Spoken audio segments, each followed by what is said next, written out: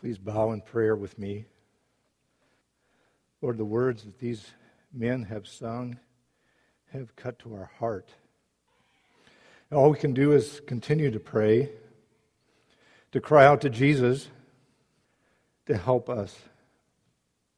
Lord, our hearts just are laid bare as we think of the many people in this world who are suffering. We cry out to you because you're the God of the universe and you're a God who cares.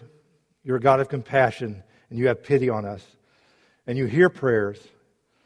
And so we beg you this morning to touch our hearts. We pray that the power of your word would open our souls.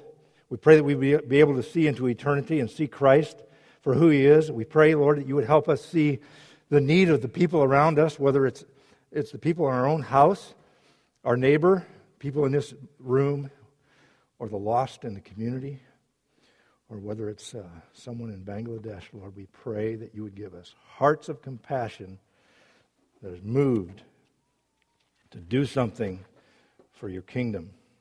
We ask your blessing. Lord, we remind you that your word will not return void, so we pray that you would make it happen today. In the name of Jesus, amen. Powerful song, eh? Well, Marcus Garvey was a Jamaican activist. He died in 1940. He was very influential in civil rights movement back then.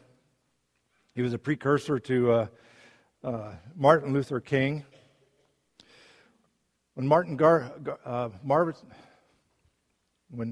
Marcus Garvey was a young boy, his father took him with him to work. See, his father had been a slave, and at this point in his life, his father was a mason, and one of his duties was digging graves, so his dad took him with him to the cemetery. And he threw this little guy into a freshly dug grave and left him there. Well, you can imagine what that would be like. A little bitty kid, 6-foot-high wall. Cry out to his dad, and his dad wouldn't listen, didn't come, left him. Very cruel way to treat a child. Strange way, in fact.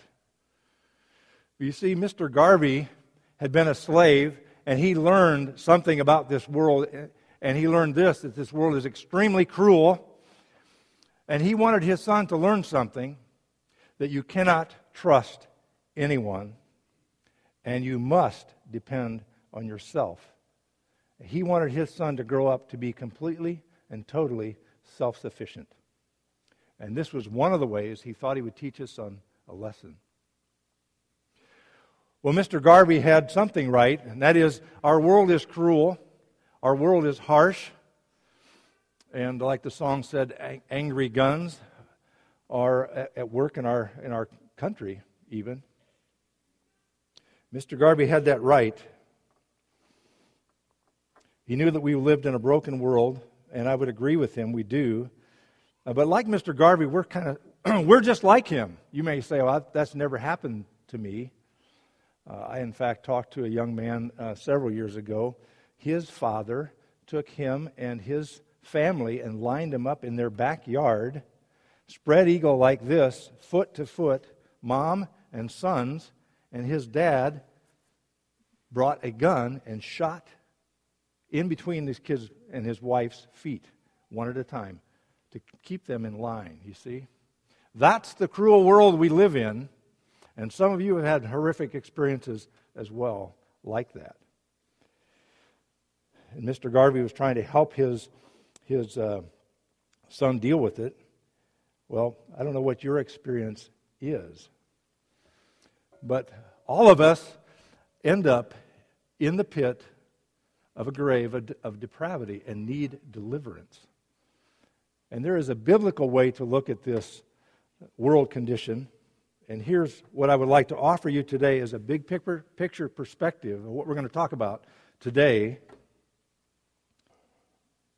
Jesus Christ came back to this world, and He is coming to take over again to rule this kingdom. And He is going to take a broken world and restore it to shalom, which means the way it used to be, the way it was designed to be. At some point in time, we are going to experience a new heaven and a new earth, wherein dwelleth righteousness. But until then, that's the not yet part. We are in this kingdom, the kingdom of Satan. And I want to offer this passage to you to help us to see how to think about this world. So let's turn to Matthew chapter 9. And please stand with me if you would. I want to read from chapter 9 of Matthew. Matthew 9 gives us a different way to look at and interpret a very evil, difficult, sinful, Satan-ruled kind of world. Matthew 9, verse 35. Jesus went throughout all the cities and villages, teaching in their synagogues and proclaiming the gospel of the kingdom and healing every disease and every affliction. When He saw the crowd, He had compassion for them because they were harassed and helpless like sheep without a shepherd. Then He said to His disciples, "The harvest is plentiful, but the laborers are few. Therefore, pray earnestly to the Lord of the harvest to send out laborers into His harvest." You may be seated. Here's the big idea of this text. Matthew has written this book to mainly a Jewish audience to try and convince them that Jesus is who He is. And this text tells us that Jesus is a pursuing king. He has come to pursue His harvest, and He has done it by portraying immense and tremendous power, and He is also displaying great compassion in that pursuit of His harvest. And in that pursuit of His harvest, He's asking His disciples to pray.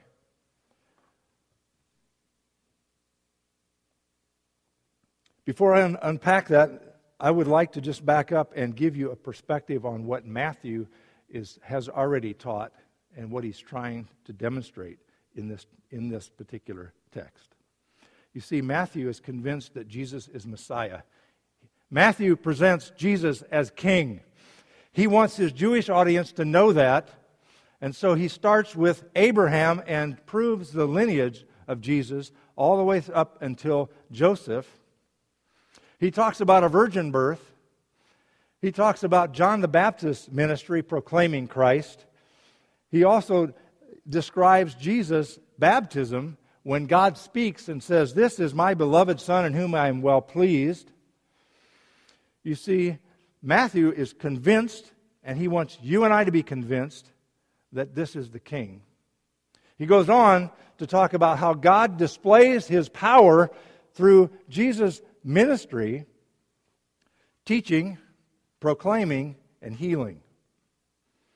And so what I want you to start with is, let's not just blow past the word Jesus. This is King Messiah with transcendent power. And Matthew isn't the only one that talks about this. Remember that Mark presents Jesus as a suffering servant. Luke presents Jesus as the perfect man. And Matthew describes Jesus' perfect response to the temptation in the wilderness. Perfect man. John proclaims Jesus as God Himself. And so in the text, when it says Jesus went throughout, don't miss the fact that this is God and King. This is perfect man coming as a suffering servant with gut-wrenching passion for you. That's who we're talking about. And I believe, especially as Christians, we have so many Bibles and so many Christian books and radio stations and so forth that we forget who this is that we're talking about. And Jesus, first point of your outline, Jesus is a pursuing king. This King, Christ, is coming looking for His harvest. And He goes to great lengths to pursue. Jesus went throughout all the cities and villages, teaching in their synagogues. You see here the word all.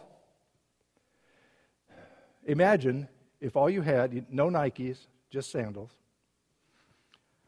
and you were going to try and personally reach 3 million people personally. But from what I have read, that's estimates say that Jesus literally preached and teached and touched 3 million people while he was pursuing his kingdom on this earth. You see, God is a pursuing God. He gave his Son to come and proclaim his message to a very, very broken world so that we would not grow up thinking that we must be self-sufficient. You see, Mr. Garvey's answer was to become self-sufficient. The kingdom of the gospel says, no, get off of self. You cannot rely on self. You must rely on King Christ.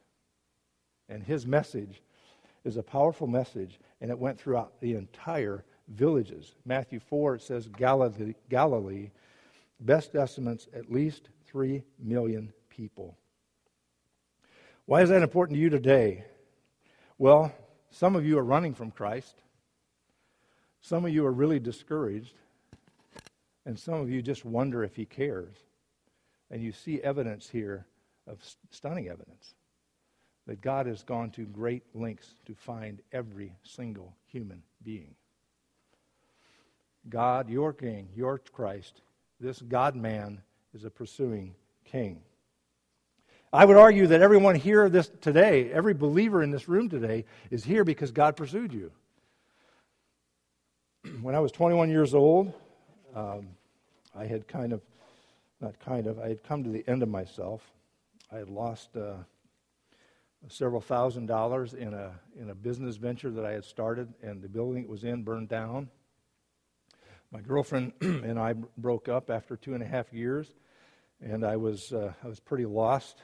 I was kind of a loner the way it was anyway, but now I had nowhere to go, and so I did what I often did when I was lonely or depressed. I took my guitar and went and sat on the banks of a creek in the woods. So one sunny Sunday afternoon in July of 1975, I found myself playing a guitar all by myself. And as I was playing, I heard a voice. Somebody called me. I turned around, it was my cousin Joan. And she came and sat down beside me, and she reached out and she touched me. She told me how much she loved me. She told me that she'd been praying for me for a long time. She knew I was hurting, and she was begging me to consider Christ. Well, I was a skeptic at that point in my life. At 21 years old, I'd watched enough religion fall apart. I didn't want any part of it. There was no power in the religion that I had seen. She asked me to come to a Bible study, and I wasn't impressed. I wasn't interested, but she sweetened the deal by asking me to come to dinner before the Bible study. I'm not advising bribery, but it worked. So I went to her house that night, that Thursday night, to go to ISU Bible study, and I walked into this room, and I didn't know she was going to have her roommates. And I saw the most beautiful woman in the world. And I've been able to live with her the last 37 years. I chased her for the next 2 years. You'll have to ask her. She doesn't remember me too much that day, but I remember that. I remember what she was wearing. I went to Bible study that night, and I heard just the most powerful, dynamic message of the gospel I had heard to that date in my life. And here I was, I was obviously the only unbeliever in the room. There was probably 150 kids in this room, college kids, and this guy was speaking right to me. It felt like he could read the message in my heart. It scared me. I got out of there as quick as I could because I could see the speaker was trying to find me. He wanted to talk to me, and I didn't want any part of it. But praise God, 3 weeks later, August 18th, 1975, about 7:30 at night, I broke. and I gave my life to Christ. I admitted I was a sinner. I trusted his death to pay for my sin. I trusted his perfect life to be my perfection, and my life has never been the same. Radically changed. Why? Because pursuing God saved my cousin Joan and filled her with compassion for me, and she became a pursuer. And she found me. How she found me, I don't know. But she found me because she cared for me. And because she cared for me, I heard the message she brought to me. I listened because I knew her heart for me was true.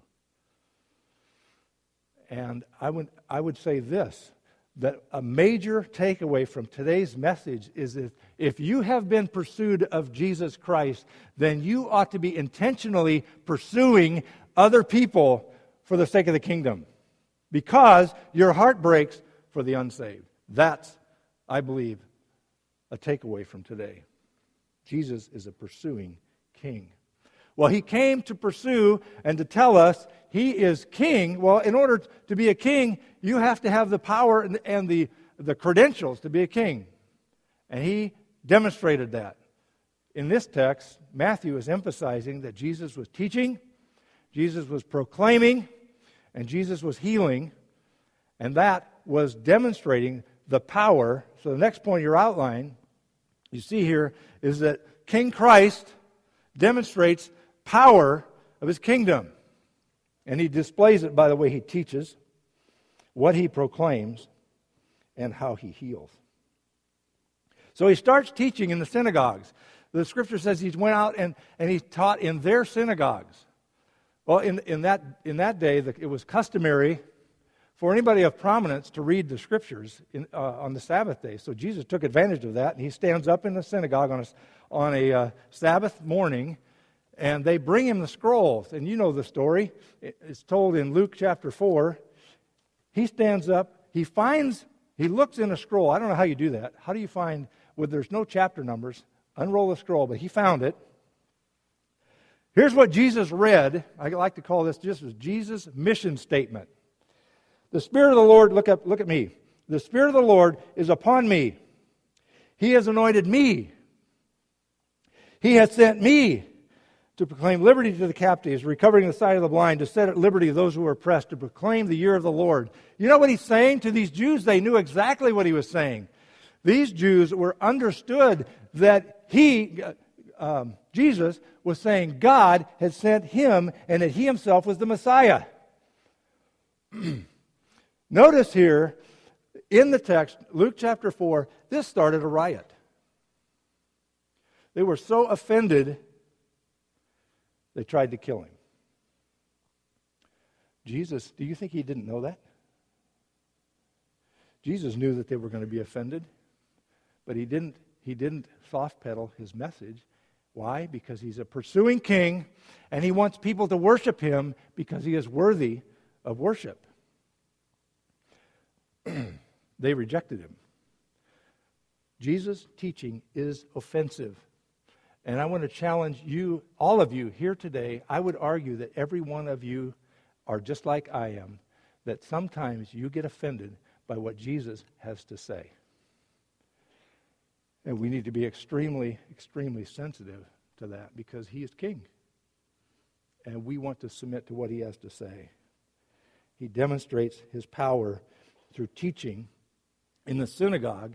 And you'll look through the scriptures and you will see three things about Jesus that is especially poignant. They said, where did he get this wisdom? Isn't this Joseph's kid? So you see, Jesus has profound wisdom. They were awed by his words. His words had power. All he had to do was say the word, and people were healed, right? And the third thing is he had a stunning power in his works. Three things about Jesus proclaimed his power, his wisdom, his words, his works. And Matthew goes to great lengths to lay them out so you see them and believe that he is Christ. But you and I we know this intellectually. But I would argue on Tuesday night at 9:30, when the text comes and you don't like the news, you wrestle because you think Jesus ought to be doing something different than what he's doing.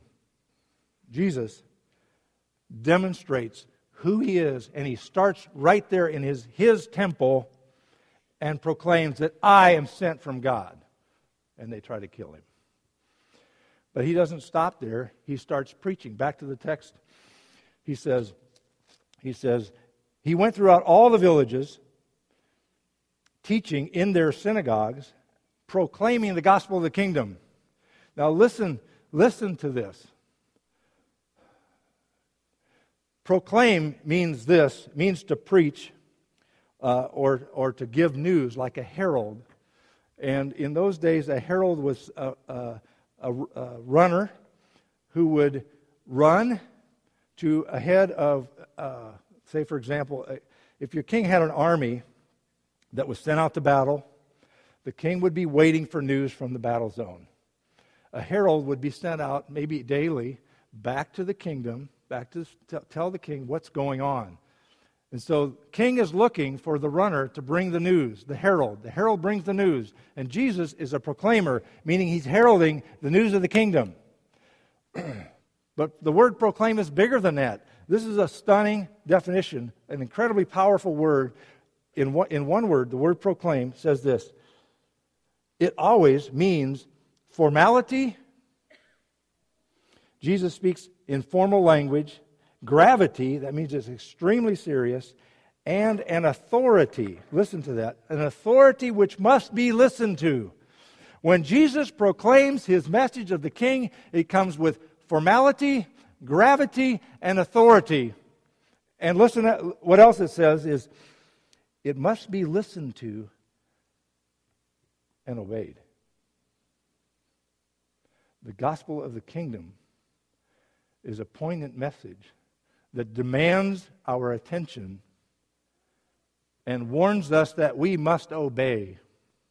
That's not the end of the definition. It brings eternal accountability to all who hear it. That scares me. That's sobering. And if that doesn't rattle your cage, I don't know. You need to check your pulse. Jesus' preaching is profoundly important, and we must listen to what he has to say. And he is demonstrating that he is a king worthy of listening to because his wisdom surpasses any human wisdom. His words are incredibly powerful and poignant, and his works demonstrate that he has power over everything in this world. He goes throughout all the world proclaiming his power of his kingdom. What is a kingdom? What is a kingdom? What's your definition? You got a definition of the word kingdom? It's easy to think about. Two parts to the word. Kingdom. King is the ruler, and dom is short for domain. Jesus is bringing the gospel of the kingdom, proclaiming himself to be king, and he is calling you to become part of his kingdom, his domain, hearts and land. Hearts and land. He wants to rule over your heart, and he is going to come and destroy this world and make a new one. The kingdom of God is coming. The kingdom of God is already here. There's this already and not yet motif that we struggle with. Jesus came to preach a kingdom of the hearts of men, and he promises to come back to create a new kingdom, a new heaven, a new earth, wherein dwelleth righteousness. I cannot wait to the time when I don't have to deal with sin. Are you that way? Do you get excited about not dealing with sin anymore? I get weary of seeing the consequences of sin in my life, and it pains me to see people like you suffer when other people sin against you. And I'm looking forward to deliverance from that in this not yet kingdom that's coming. Jesus came to preach and proclaim the power of his kingdom. And we see in this text here that doctrine matters to Jesus. So doctrine matters to us. And doctrine offends. And I want to challenge you to be careful how you respond to God's word. Because the people that were offended at his teaching and preaching were the Pharisees, The Jews, the Gentiles, even his disciples were offended at his teaching. Remember? He said, "Eat my flesh, drink my blood." And they said many of his disciples were offended and left him and never came back. Doctrine is important, and doctrine is offensive. And I challenge you to be careful how you respond to his doctrine. Well, he proclaims his power by teaching and preaching, proclaiming. He also proclaims his power by healing. Back to the text.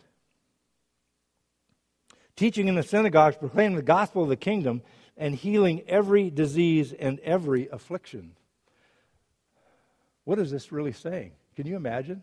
Jesus went throughout all of Galilee and healed every single disease and affliction. Everything. The spectrum from A to Z was covered. So what does that mean? Jesus healed spiritual problems. He eradicated eternal destiny kind of problems. He has power over your eternal destiny. He healed physical problems. He healed lepers, blind people. He had power over death. Dead people came back to life.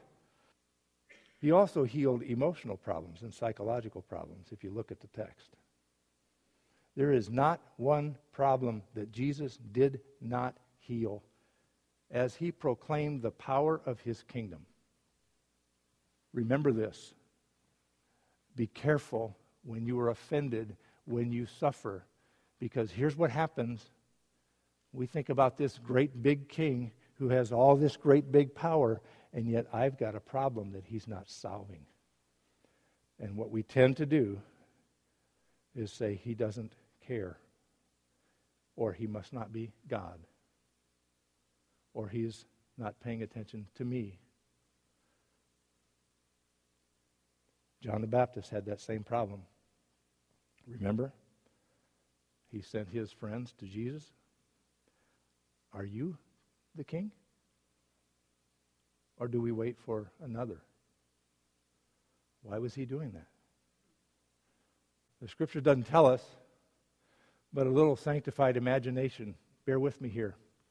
If I were John the Baptist, here's what I would think. He's healing lepers. Dead people come back to life. Blind people see. The deaf hear. The lame walk. I'm his cousin.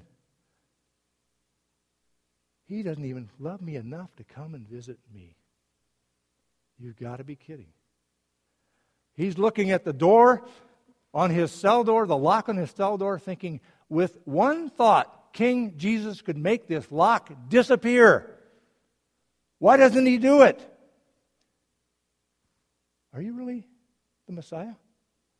Or do we look for another? You know what Jesus said? Go tell John.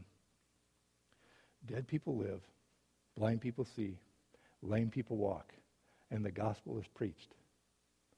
Jesus never answered the question, but he answered it in saying, here's the proof, here's the power.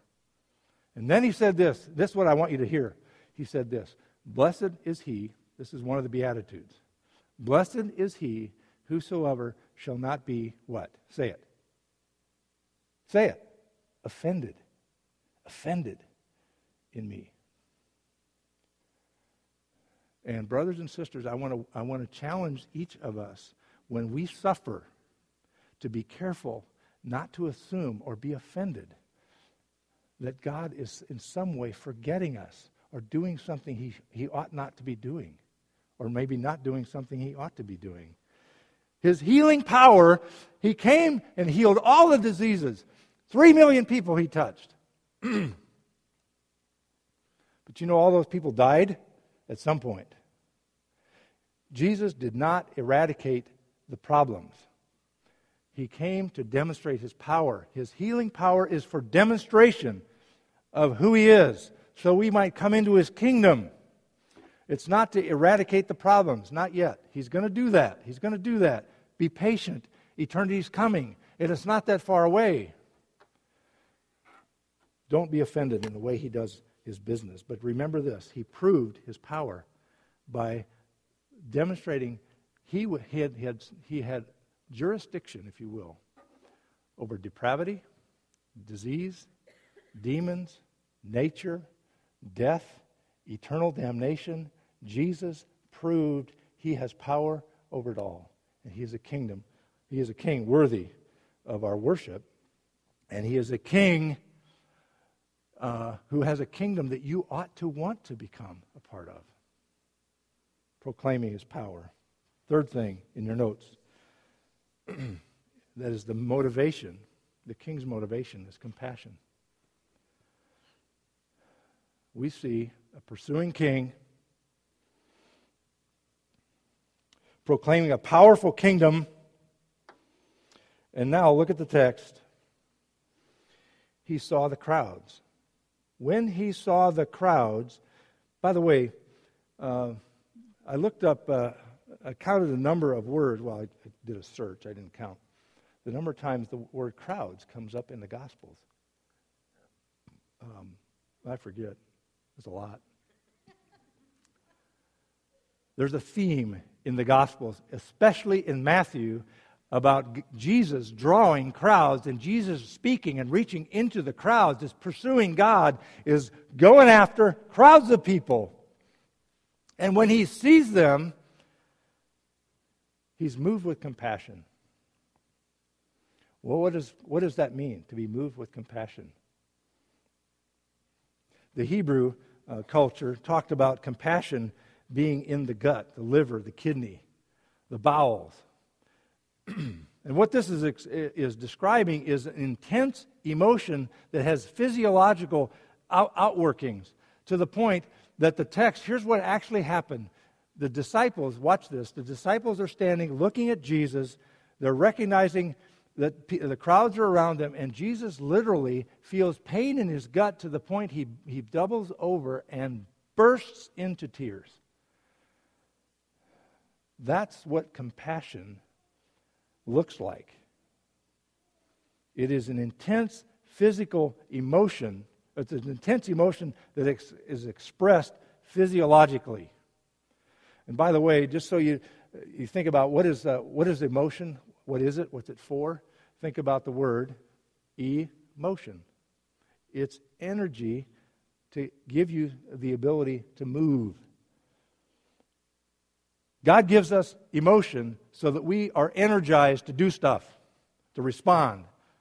And in this case, compassion is energy that draws us into the person's problem so that we do something for them to alleviate their suffering or to help them in their suffering.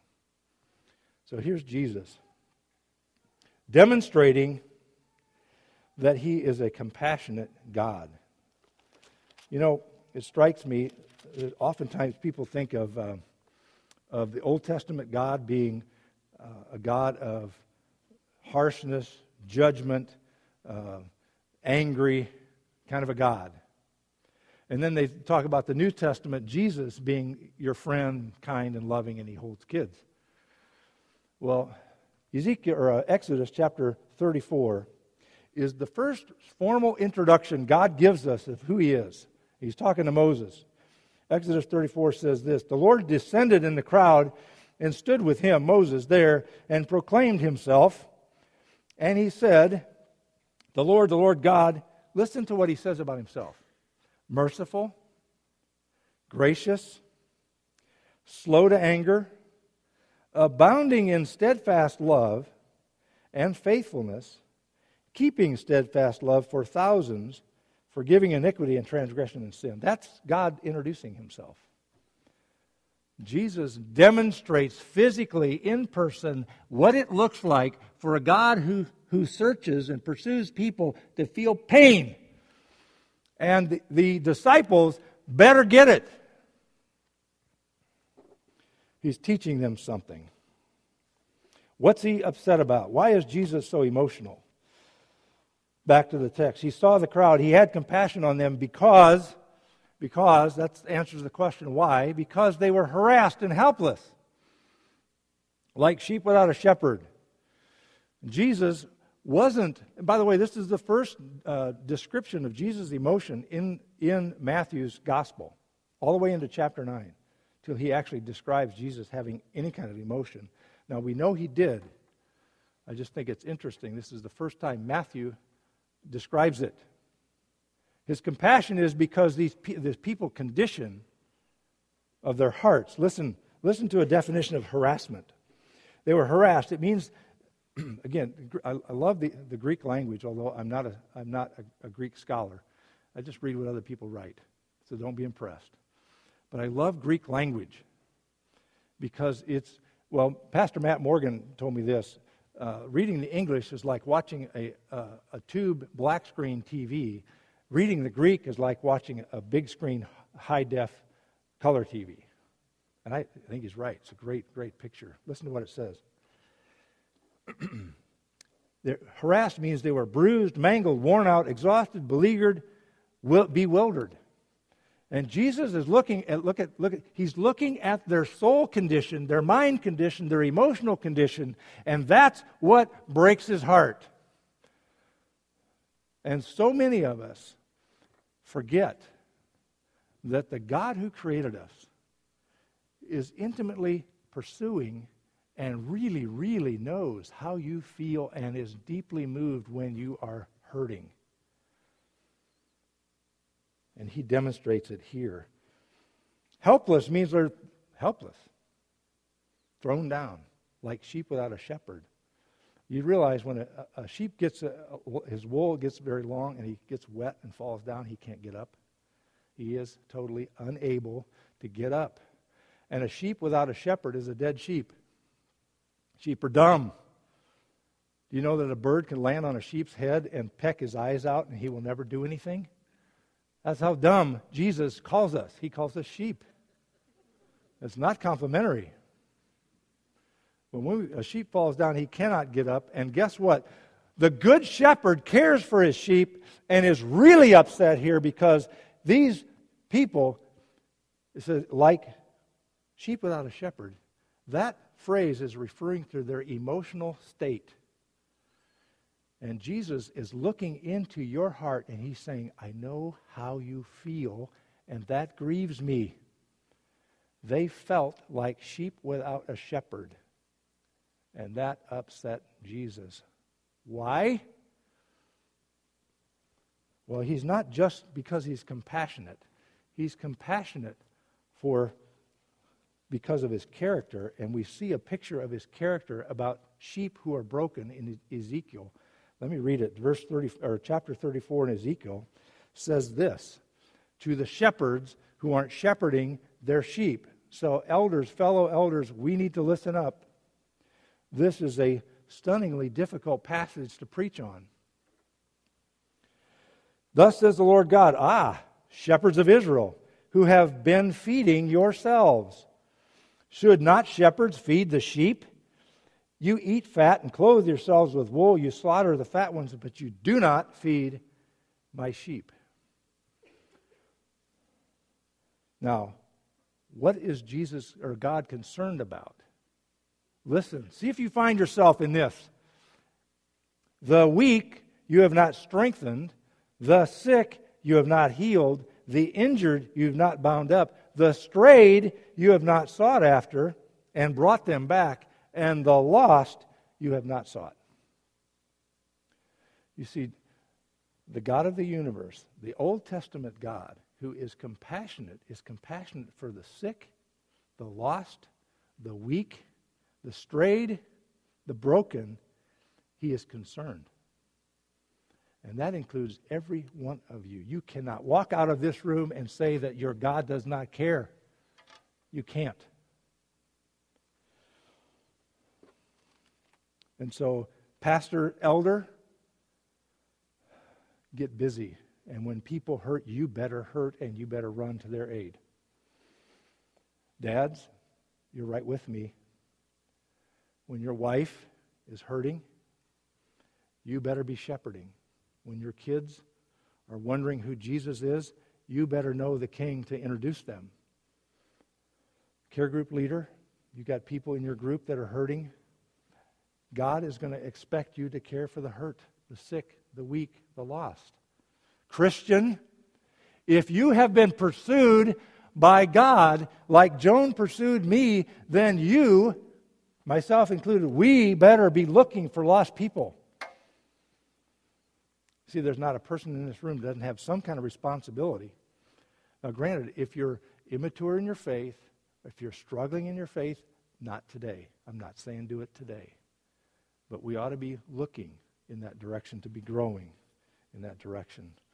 God is a God of compassion. Jesus Christ shows his compassion physiologically, and he demonstrates it to the disciples.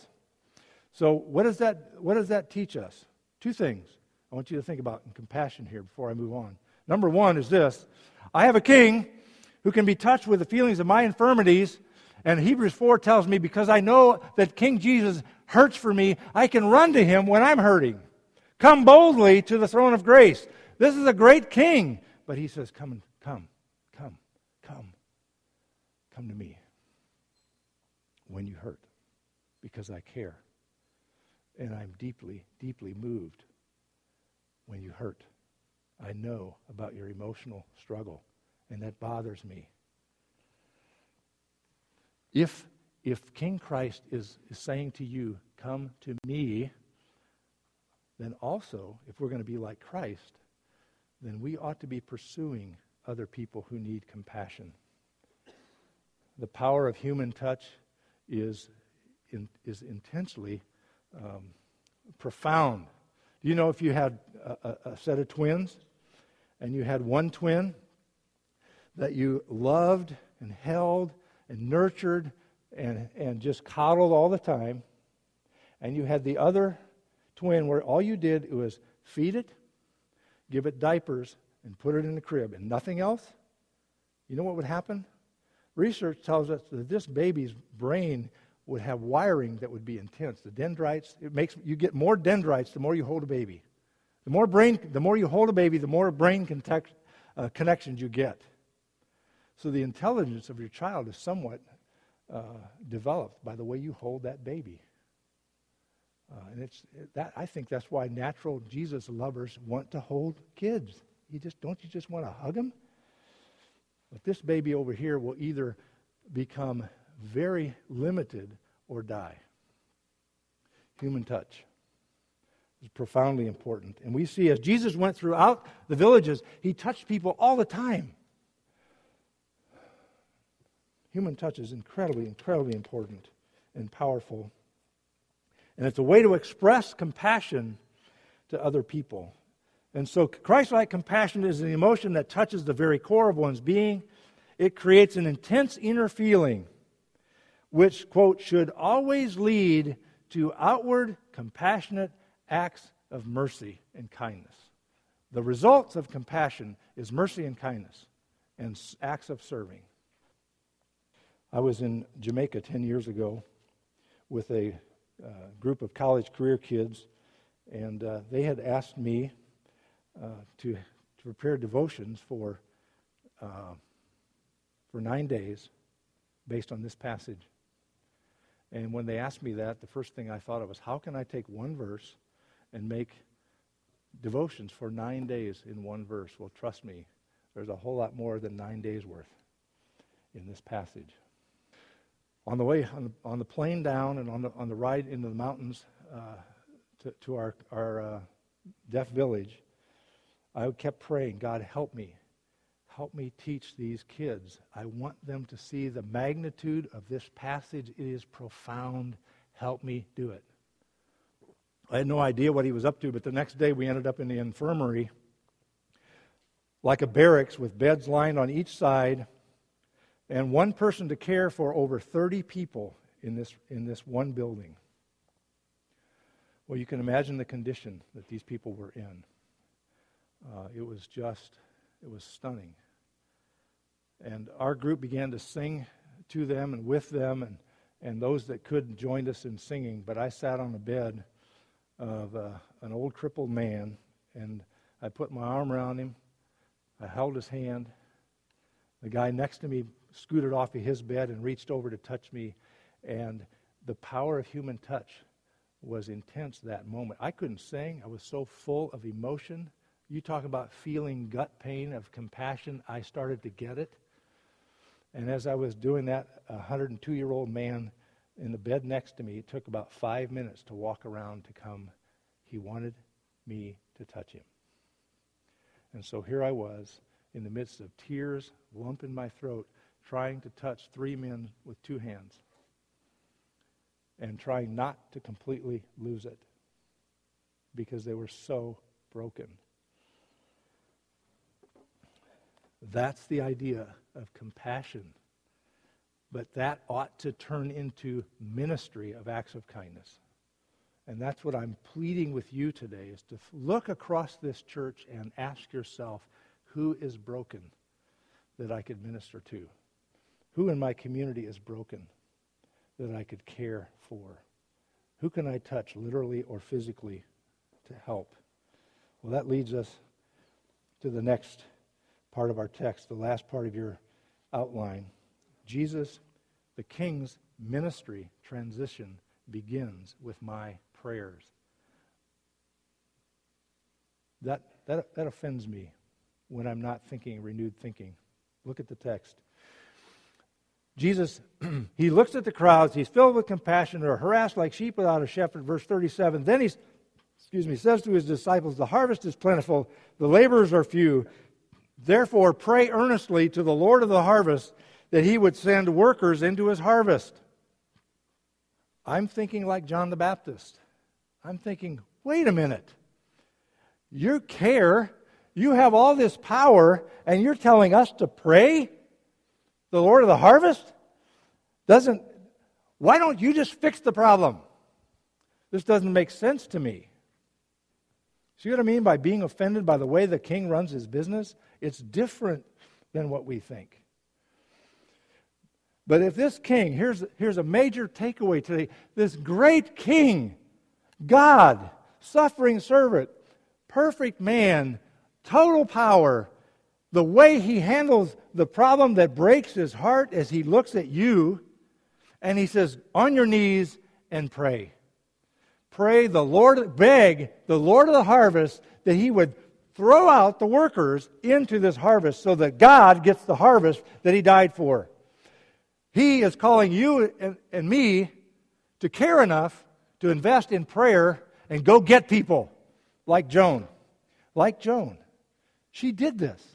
She cared for me enough to pray for me and pray and pray and pray. And then she cared enough to come and find me and touch me and invite me.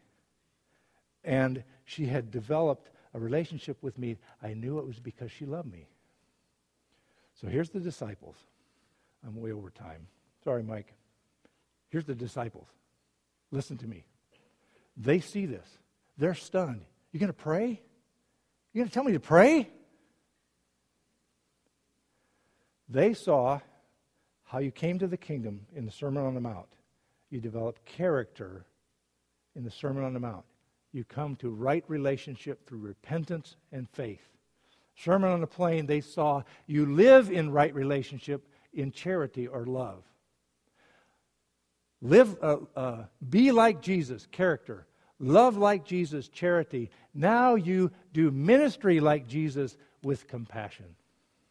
And they start to get this transition now is away from Jesus being the center of the ministry to now it's our turn to get involved and we've got to take it from here. The baton at chapter 9, verse 37 and 8, the baton is turning from Jesus to the disciples.